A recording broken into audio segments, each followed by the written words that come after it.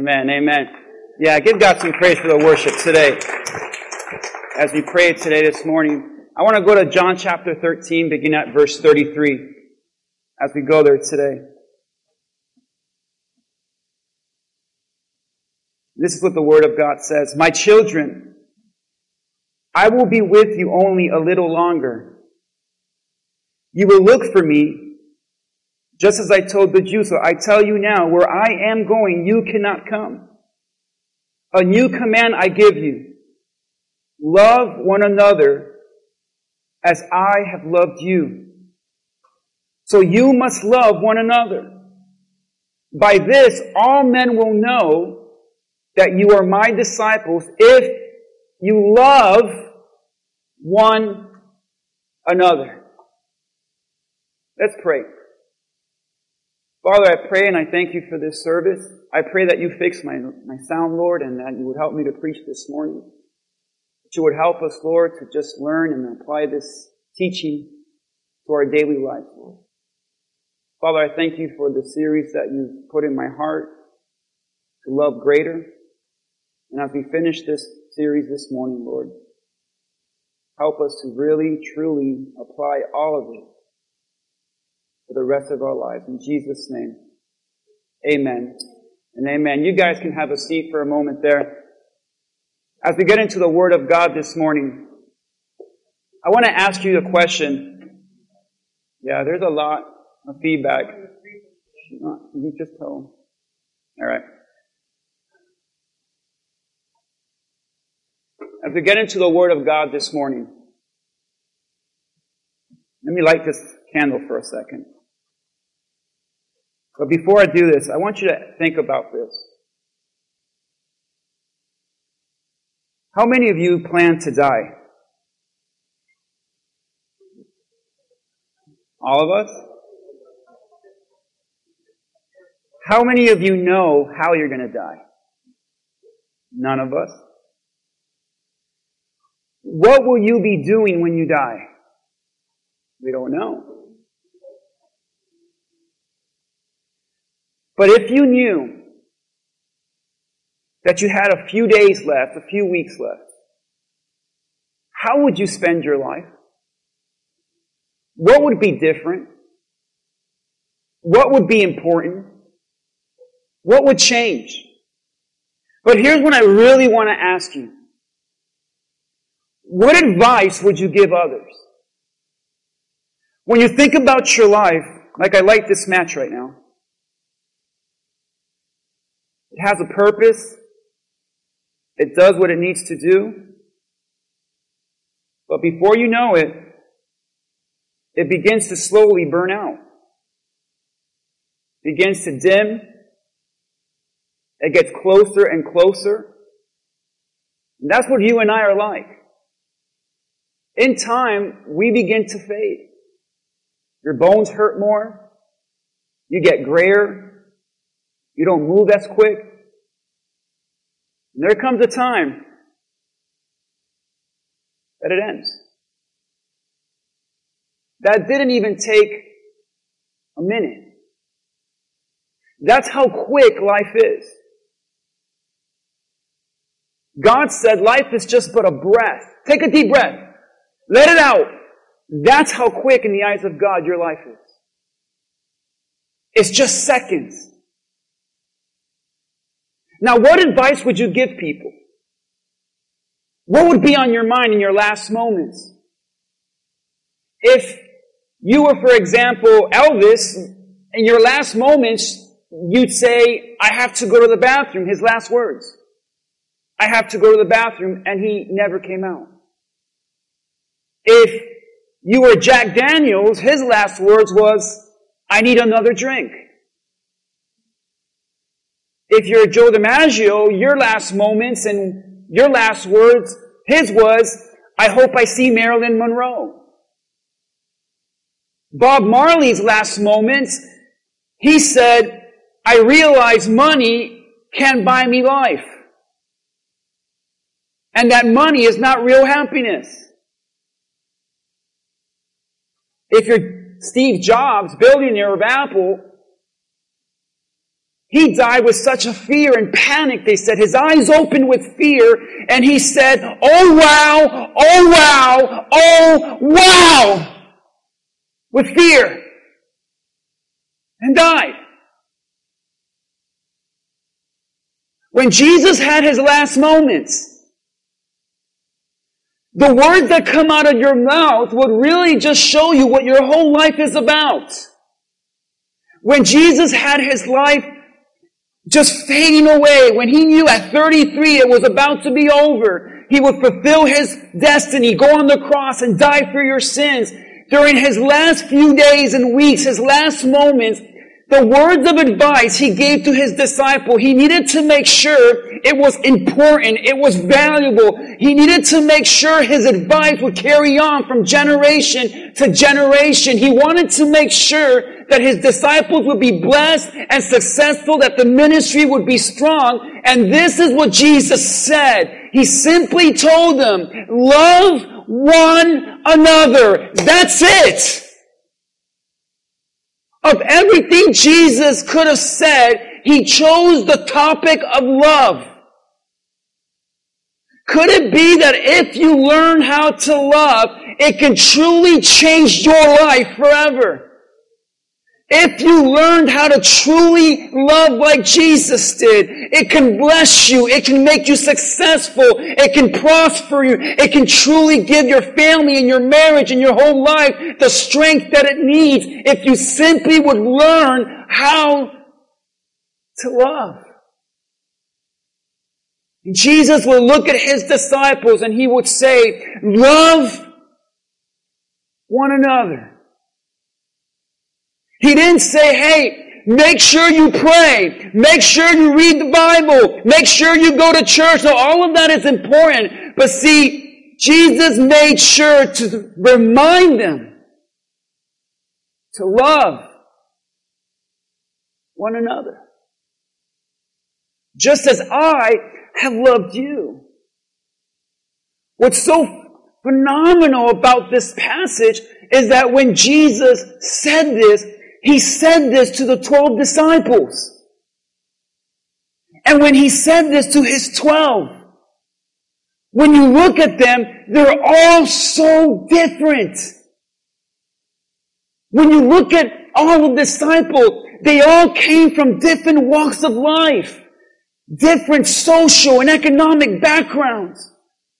Some of them were doctors, others were fishermen, others were religious and studied the Word of God, and others were just governmental people and workers and were all about the government and taxes, and yeah, those people. But listen, all of them were different.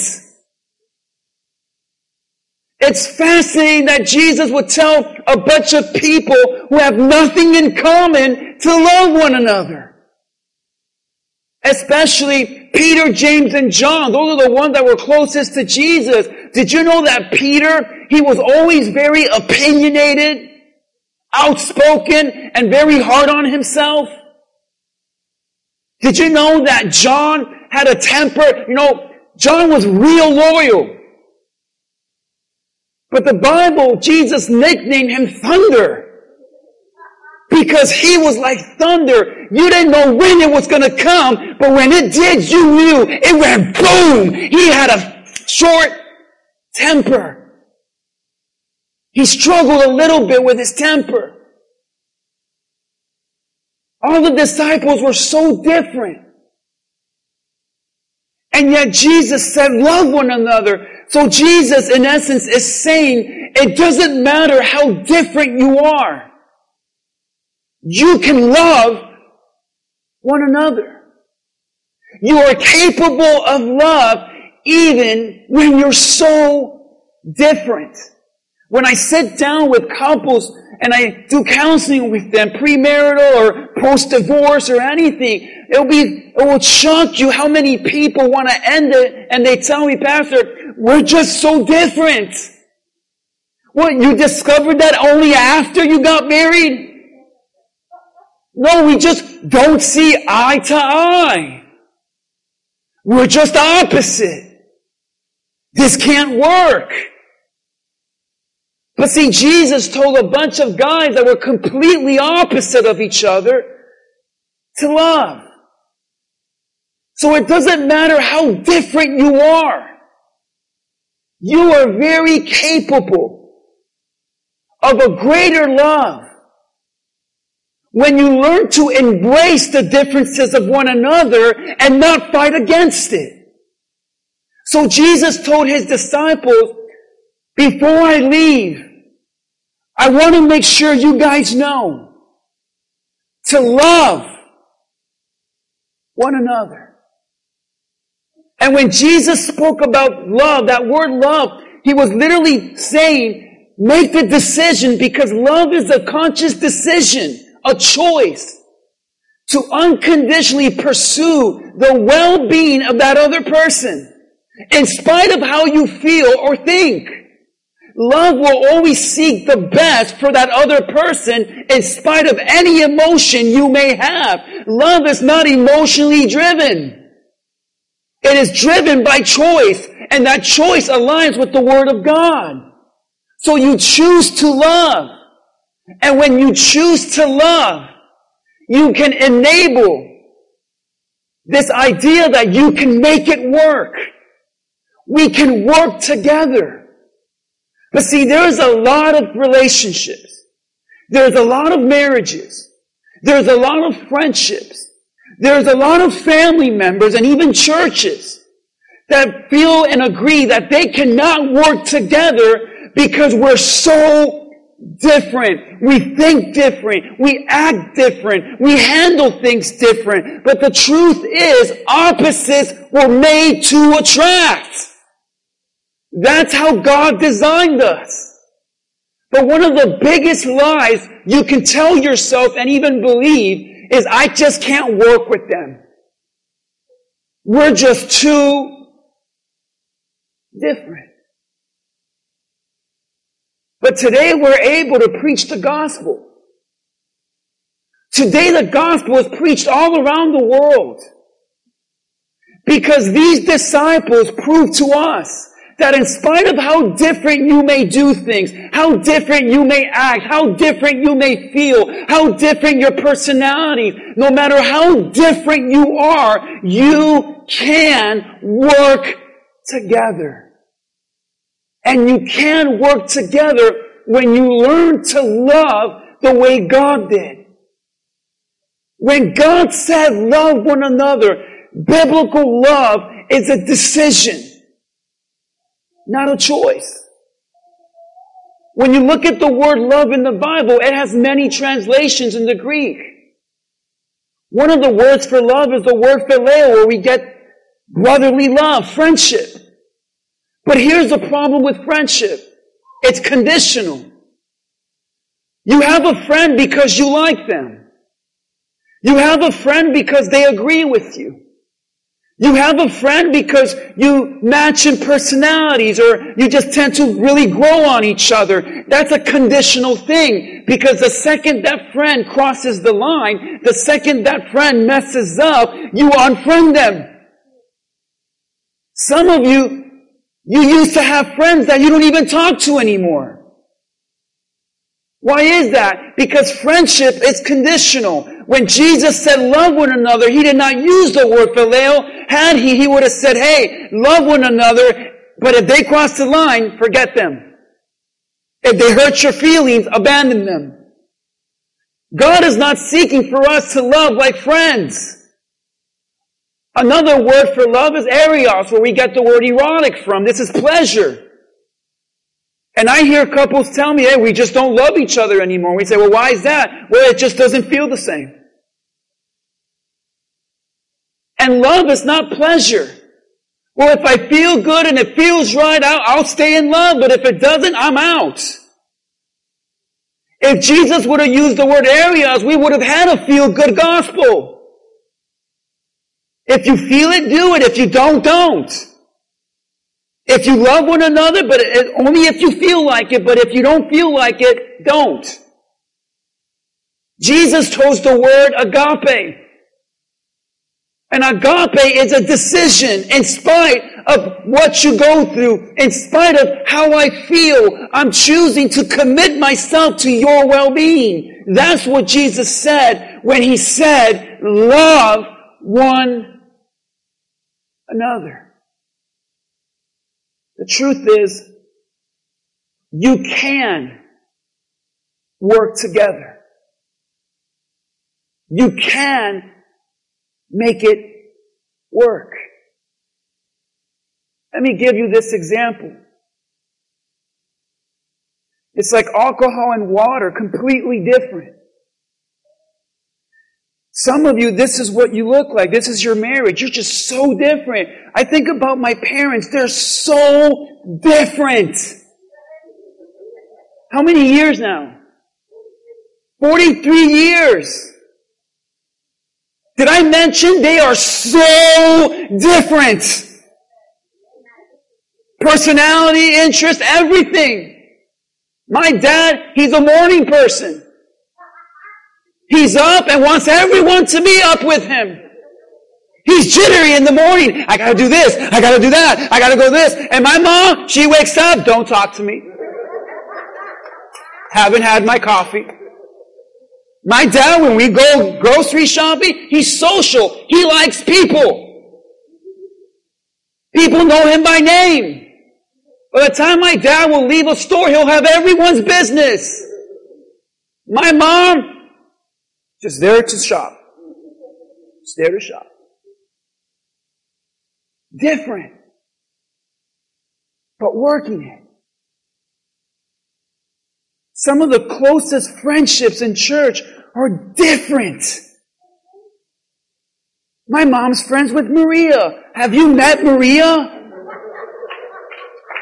How do they work? It's chumps. I love you, Maria. But they're so, and I look at when they're on the phone, I'm like, how? You know, I think about Juan and Cookie, how many years? 30? Different! I've known them a few months actually, and different. But our society has convinced us different can't work. It's like alcohol and water. You see, if I would grab this dollar right now and put it in this alcohol, and it just makes contact with fire, it completely destroys the dollar. If I would submerge it in water, it would completely burn out the flame. But what if I got the alcohol? What if I got the water? And I mixed it together? What if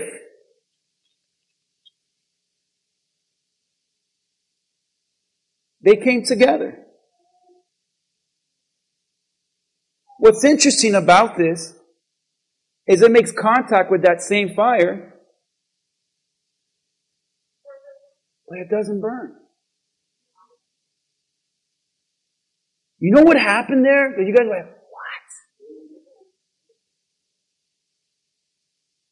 what? Water has a completely different personality than alcohol. Completely polar opposite.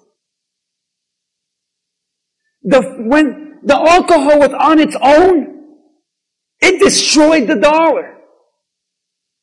If the water did it on its own, it would burn out the flame. You know why so many relationships are being destroyed? Because we want to do it independently. We don't want your help. You know why so many relationships, the fire has burned out? It's because you don't want that other person's help. You want to do it on your own. What's interesting is that when you bring them together, they actually work together. There's a natural chemical reaction that they actually do not overpower one another, but combine each other and work together so that even though it goes through a fire, it survives. And a lot of people, a lot of relationships do not survive the fires of life because you try to overpower one another rather than come together and help one another, because I have a God that says embrace and help and serve one another.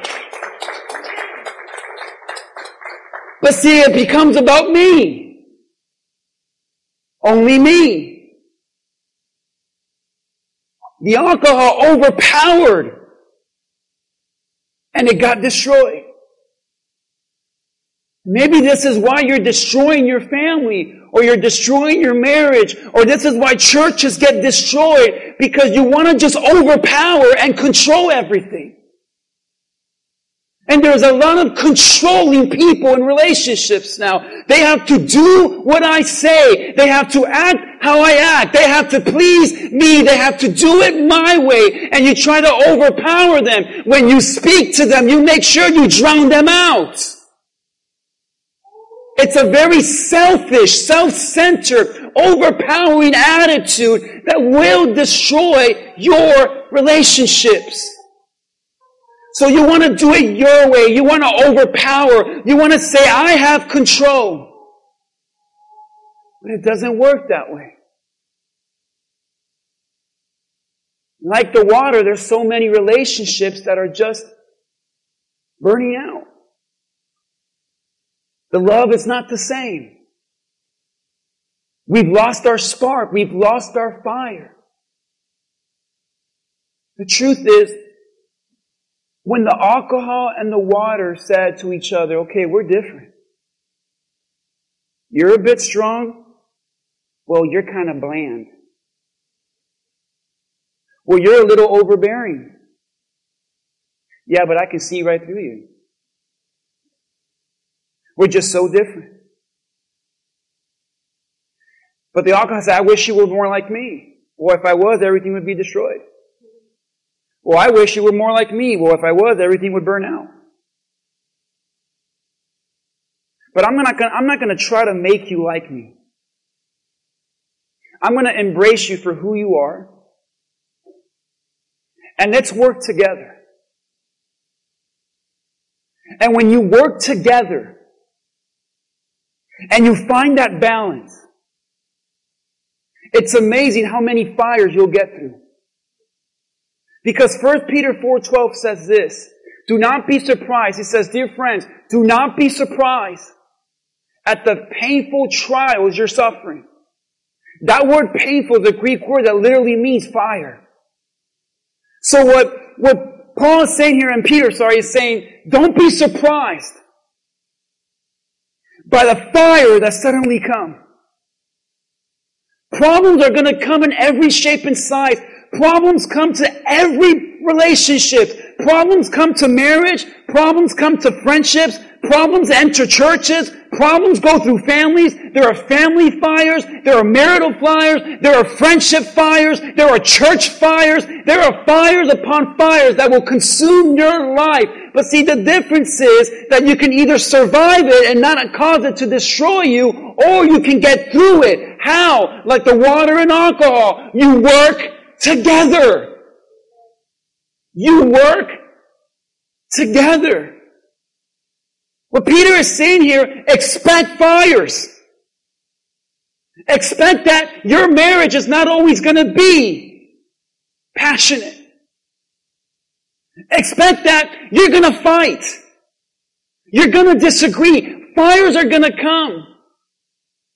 You need to expect that your families are going to go through fiery trials. You're going to go through fiery trials with your children. They're going to enter seasons and phases in life that's going to feel like a fire, and it's painful, and you don't know what to do. As a church, we need to expect fires. We need to understand that sometimes problems are going to come. Like, hey, all of a sudden, you can't meet here anymore. You need to move. That's a fire we've gone through several times. But what do? We make it work. We work together. We enter a relationship thinking, if I marry the right person, we'll never fight. We go into churches and we think, well, if I go to a church that everyone's really spiritual, we'll never argue. We have this idea that there's such thing as a relationship that never goes through fire. And sadly, when the fire comes, many relationships don't survive. When the fire comes, many relationships get destroyed. Because they refuse to balance. They want to overpower and do it their way. And I've never met any couple or any relationship that says, ever since I took control and overpowered her and did it my way, our marriage has been so much more blessed. I've never met a person that says, hey, I'm just going to not do things, let's not balance it out, let's just do it my way, and it's going to work. We get into these relationships trying to make the other person just like us. And this is why, sadly, so many relationships get destroyed. And we don't survive. The reason that the disciples were able to go through so much trials and fires and tribulations is because they worked together. Oh, they were different. They had different personalities. But you have a choice to make. If you want to love greater, I'm either going to work with you or work against you. And when you work against them and you try to overpower, I want you to remember that flame is just going to destroy your relationship. If you try to overpower, you're just going to burn out the fire. But if you learn to embrace each other's differences, you learn to embrace where you lack, they meet. You can actually make it work. That's why today there's such a high rate of divorce. Because my generation wants it perfect. We want to get married, but we want the house already. We want the career already. We want the bank account with money already. We want everything set up, then we'll get married. My generation is a generation that moves in together without being married. Why? Because we need to test it out. But the generation I mentioned that's going 30, 40, 50 plus years are the generation that were flat broke when they got married. They're just a generation that says that we didn't know how we were going to eat. We ate tuna. We ate out of a can. We don't know how we were going to pay bills. They didn't even have a job. We made it work though. See, my generation says it needs to be nice to work. The past generation said it doesn't matter how nice or not nice it is, we're going to make it work. My generation doesn't like leftovers. The past generation got leftovers and made it work and turned it to something else. Monday's pot roast became Tuesday's tacos. Wednesday's, they made it work. But my generation says, no, I want someone just like me. My generation swipes and says they need to have my interest. Do what I do. Like what I like. Pastor, we're so in love. Why? We're so the same. Why would you want someone like you? Have you seen yourself? But this is what we believe will make love work as long as we're the same. I want to go to a church where everyone's like me. You know what that's called? A boring church. I want someone just like me. But here's the problem. God created us all different and wired us all different. But we have so many relationships that are destroyed today who don't survive the fires of life because we try to overpower one another. We don't want to balance. And here's the key. We don't want to embrace each other's differences. We try to change them. Jesus said, love one another. He did not say be like one another.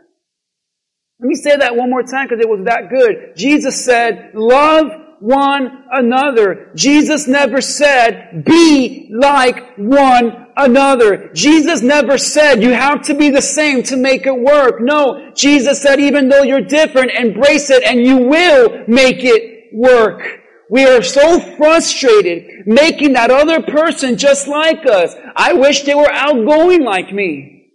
I wish they were as organized as me. I wish we shared the same interest. I wish they were a morning person. Well, I wish she was a night person. The organized person says he's too messy. The messy person says, well, she's a neat freak.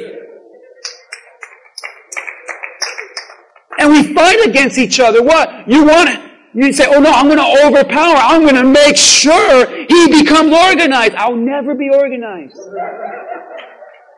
Never. But I'm glad I'm with someone that is. And we get surprised when we're married. We get surprised because I can't believe this. You knew that getting into it. But you know why you got into it? Because you thought you could change it. And you didn't embrace it. Love is greater where we embrace where we're different. We get frustrated, tired, discouraged, depressed. We give up, trying so hard to make them just like you. Trying so hard instead of embracing where we're different. Genesis 2:18. God said it's not good for a man to be alone. Women can be alone. They're fine. Man. Yeah, I'm going there. Okay. It's interesting. I've seen it a lot as a pastor. When a wife dies, dude has another woman like in months. When the husband dies, she never remarries. They're just there by themselves. Fine. I'm fine. I got my kids. I got my puppy. I got this. I'm fine. God said, hey, it's not good for a man to be alone. Loneliness is not good. God said it's not good for a man to be alone. So God looked down to earth from heaven and said, oh, we got a situation here. Adam's alone. And God began to speak and said, let's make, it's not good that he's alone. I'll make a helper that's suitable for him. And what's interesting about this verse is that when Adam and Eve got together, they were completely opposite. God made Adam and Eve so different. God didn't say, I'm going to make someone just like Adam, because Adam did not need another Adam. He needed a helper. Why did Adam need help? Because there were certain areas in his personality and in his life and character he lacked. So God put Eve in his life to meet those areas where he lacked, because Eve also had areas where she lacked that Adam had. They balanced one another. Therefore, if you embrace each other's differences, you find the balance and you don't overpower one another and you make it work. We're all wired different. But let me make this clear. There is no peace trying to make them just like you. And I see this all the time in relationships. But the healing and the strength that a relationship needs takes place when you begin to celebrate each other's differences. But let me be clear. You don't celebrate anything immoral, harmful, or ungodly. Immoral, harmful, ungodly behavior should never be tolerated in any relationship. If a man abuses you, leave. You have to realize you don't say, well, pastor said it, embrace the differences. No! If it's harmful, immoral, and ungodly, do not celebrate that. But if the differences is in an area that's not ungodly, harmful, or immoral, embrace it. How do I embrace it? Do I just tell them, good job, you're messy. You pig, I love you. How do you embrace it? By helping them. By helping them in that area where they're lacking. Embracing doesn't insult. Embracing doesn't say, I can't believe you're like this. I can't believe you're like it. I can't believe you're so different. I can't stand it. Embrace doesn't insult. When you embrace someone's different side, you tend to just be encouraged to help them. To come alongside, because God said, be a suitable helper. See, God has called you. I'm going to set you free right now in the name of Jesus. God has called you to be a helper. A helper. But see, we get into a relationship and we say, how can you help me? How can you serve me? How can you bless me? But God said, no, go into it embracing the areas where you're different. Opposites attract because God made it that way. Opposites attract because God has ordained it that way. What I love about Jesus, and I haven't even got into the E yet. I'll tell you what the E stands for now. You guys ready for the E? Uh-oh. The best is for last. Verse 34, Jesus said, a new command I give you. Love one another as I have what? Love you. You know what I love about Jesus? He never demanded or commanded something that He wasn't willing to do Himself. You know what happens in a lot of messed up relationships? We have high expectations for that other person we're not even willing to meet.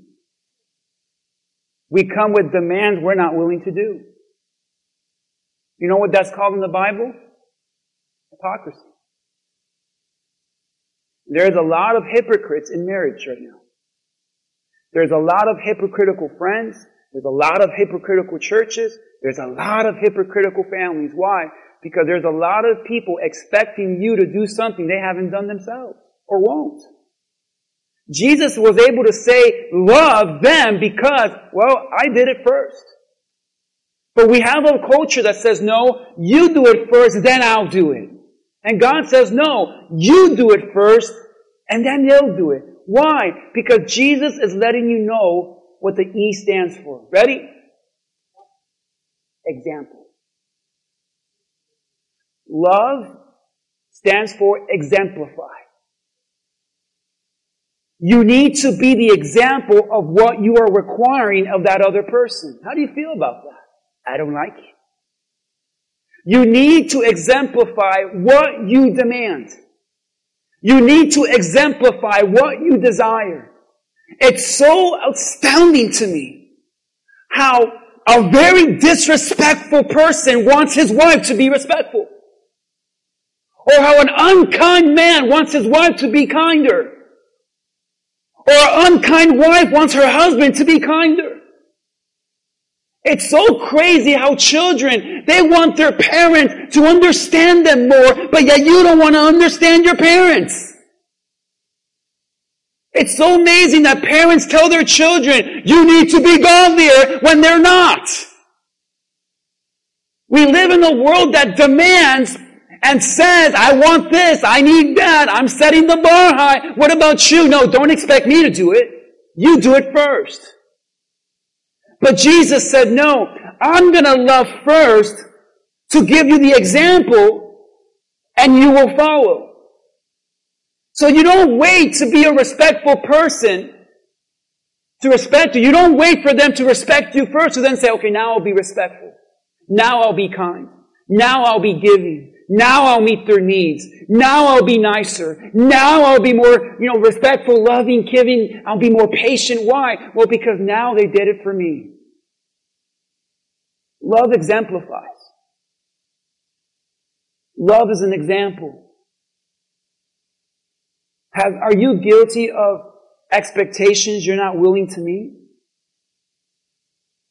Are you guilty of demanding something that you're not living yourself? Because this is the problem with a lot of relationships, why love doesn't grow greater, is because we're one-sided and we say, no, I want them to do it for me, but I'm not going to do it for them. But if you would choose to be the example, you may encourage them and motivate them to do it right back. You guys getting this morning? Because God says, I want you to love just like I have loved you. Jesus never demanded something He wasn't willing to do Himself. But sadly, so many people, my favorite ones, man, I don't know what's wrong, but I sat down with a guy once for premarital counseling, and in front of his future wife, he says, she better not get fat. Oh no, Mom said. He literally said that to me. She better not get fat. Right in front of her. You know what the ironic thing is? He's fat. He said, she better look good all the time. I want her to wear makeup. I want her to be fit. What about you? He was like, disgusting, man. But see, we set the bar where we're not willing to reach. And that form of hypocrisy is what's destroying relationships. So Jesus says, I want you to do something that I know I've exemplified. So whatever it is you're looking for in that relationship, ask yourself, am I doing it myself? Whatever it is you desire from that friendship, your family, that person, that spouse, ask yourself, examine yourself, am I living it myself? If not, how dare we demand something from someone we're not willing to do ourselves? Greater love is an example. You want your children to follow God, they need to see you follow God. You want your spouse to be more respectful and loving and caring and patient, you be more loving, respectful, patient, and whatever else I said. We need to exemplify what we desire. Jesus desired them to love one another, but notice what Jesus desired from them, He did Himself. Titus 2:7-8. This was written to a church. It says, in everything, set them an example by doing what is good. In your teaching, show integrity and seriousness and soundness of speech that cannot be condemned. You know what? You cannot expect that other person to do something and you're not doing it. You know why? Because they will condemn you for it. They will say, how dare you ask me to do that when you never do it? How dare you want that from me when you're not willing to do it? How dare you desire that from us when you're not willing to do it? They will condemn you. Because there is nothing worse than teaching something you're not living. So, Paul wrote this to Titus and said, make sure that whatever you're teaching, buddy, you are an example of. Because even though their ears might be closed, their eyes are always open. They may not want to listen to you, but they're watching you. It's scary that your kids are watching you. It's scary that unbelievers, non-believers are watching you. It's frightening that your spouse is watching you. Jesus knew His disciples were watching Him. What I love about Jesus is something we never do. Jesus didn't say, I want you to love. Just like that time. Remember that time, guys, I healed that blind guy? Remember that time that I healed that leper? Remember that time I did this? And remember the bread and the fish? You remember when people insult me and I did this and I did that? Jesus didn't keep a record of all the right. That's what a lot of people do in relationships. Well, I do this, I do that, I do that, and you do nothing. Jesus didn't do that. Jesus just lived. He lived in love. Jesus made sure that to love because He knew His disciples were watching Him. And in the end of His life, Jesus was able to look at His disciples and say, I want you to love just like I've loved. The disciples didn't question it. The disciples didn't condemn Him for that. The disciples didn't criticize Him for that because Jesus demanded for them what He did first Himself. And if you want love to grow greater in your life, you need to be an example of what you desire from that other person. You want the other person in front of you to drive better, but you drive like a maniac. You want your spouse to be like this, but you're not like that at all. Real love exemplifies, doesn't just talk. So when you embrace each other's differences, you do so by not criticizing where they're different, but helping them where they lack. And you help them by being an example of it. You help them by demonstrating what it is you desire. Because greater love is exemplified. It's an example that you give to your kids, your spouse, your friends, your strangers. Let's close with verse 35. Jesus says, by all this, men will know that you are my disciples, if you love one another. Jesus says, you'll be known by your love. People will know you're my disciple by the way you love. But what's frightening is that Jesus used the word known in the past tense. People will know. They will know when you're gone that you were my disciple and that you love. Let me ask you this profound question. What do you want to be known for? What are you known for in your relationship? I'll ask you, I'll give you 10 seconds if you're next to your spouse. Ask him right now, what am I known for? The answer might surprise you. If your child is next to you, ask your child, what am I known for? The answer might hurt your feelings. As your pastor, I might want to ask you, what am I known for to you? I hope the answer is bless me. What are you known for? Are you known for being angry? Are you known for being selfish? Are you known for being controlling, hot-tempered?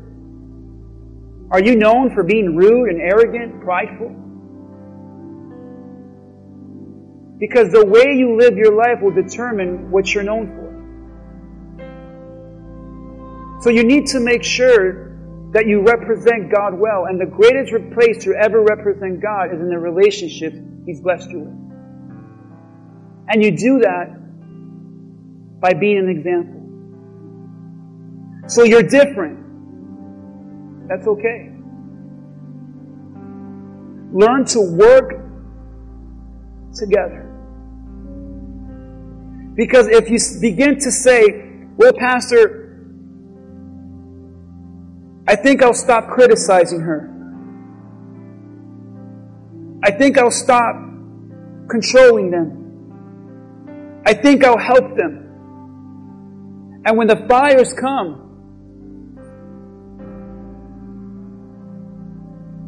you stay intact.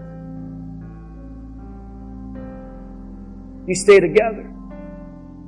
It doesn't lose worth. But if you're not willing to be the example, your relationships, you'll treat them worthless. And don't be surprised when the fire burns out when the relationship is destroyed? Because you'll come to me, you say, well, Pastor, it didn't work out. Pastor, we're divorced. Pastor, my children want nothing to do with me. Pastor, it didn't work out. Why? I'll ask you this. Well, what were you known for? What were you known for? If the answer is not good, your relationship will be destroyed. Jesus was known for love. The disciples were known for love.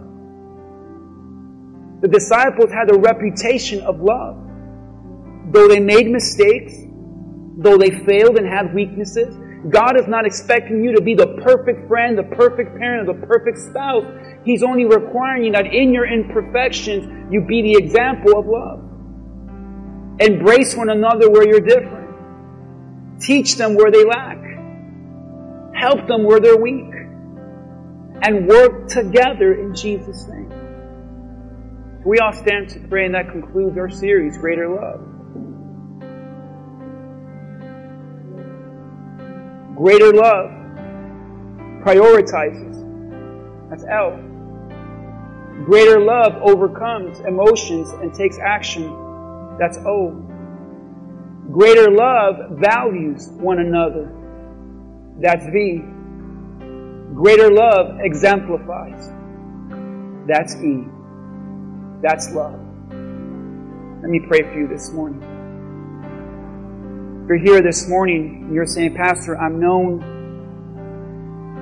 for anger, I'm known for selfishness, I'm known for being rude, prideful, I'm known to lose my temper, I've known to make mistakes that destroy my relation, I'm known. And the last thing I believe I'm known for is love. I have not prioritized. I have been overcome by evil and not overcome the evil with good. I have not valued that person. And God, I have not been the example I've needed to be. I have demanded, I have overpowered, I have controlled, but I have never exemplified. If that's you, God wants you to know it's not too late. Greater love is very possible if you apply these 4 principles to your life. But I believe the greatest of all of them is love, God said. But love requires priority, overcoming, value, and example. If you're guilty of saying, Pastor, I need to love more in my example, I'm not there yet. With every head bowed, every eye closed, no one's watching. Just put your hands up there for a second. The act of confession. Say, I need to exemplify more. God bless you. All of you there in the back. I see you guys. It's okay. Put your hands up. I'm going to pray that you leave church this morning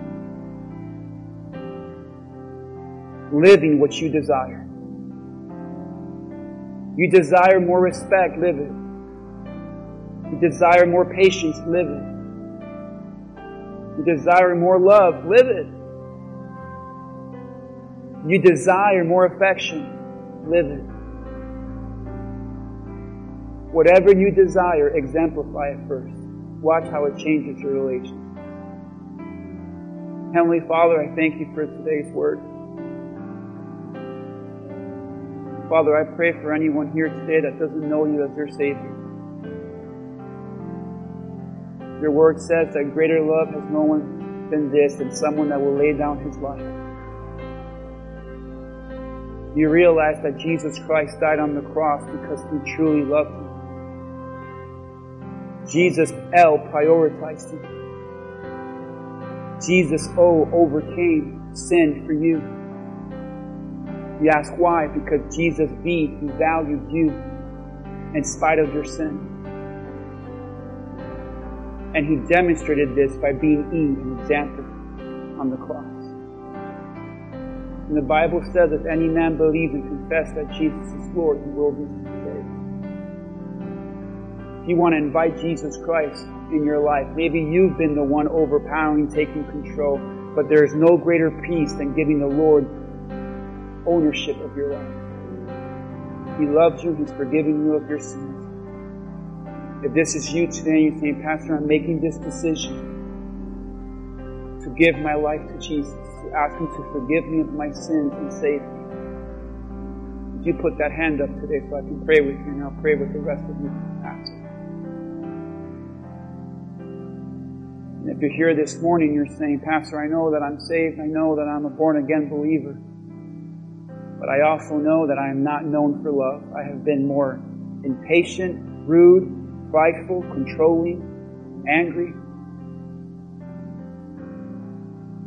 And we all need to pray for this. Jesus, thank you for this word. Father, in the name of Jesus and by the power of the Holy Spirit, I bind any evil that's preventing this person to love. Father, give us the eyes that can see the value in order for us to exemplify. Let us be the example of love. Let us be the example of what we desire. Forgive us, Lord, for demanding what we are not willing or doing ourselves. And Father, I pray in Jesus' name for any person, any relationship, any family, friendships, marriage, any single person that right now is going through a fire. May them work together, Lord. Let them work together to balance each other, to get through it, to stay whole, to stay intact. And we thank you for this greater love series. Help us now to live by it in Jesus' name. We all give God some praise this morning. Say amen. Amen. Amen.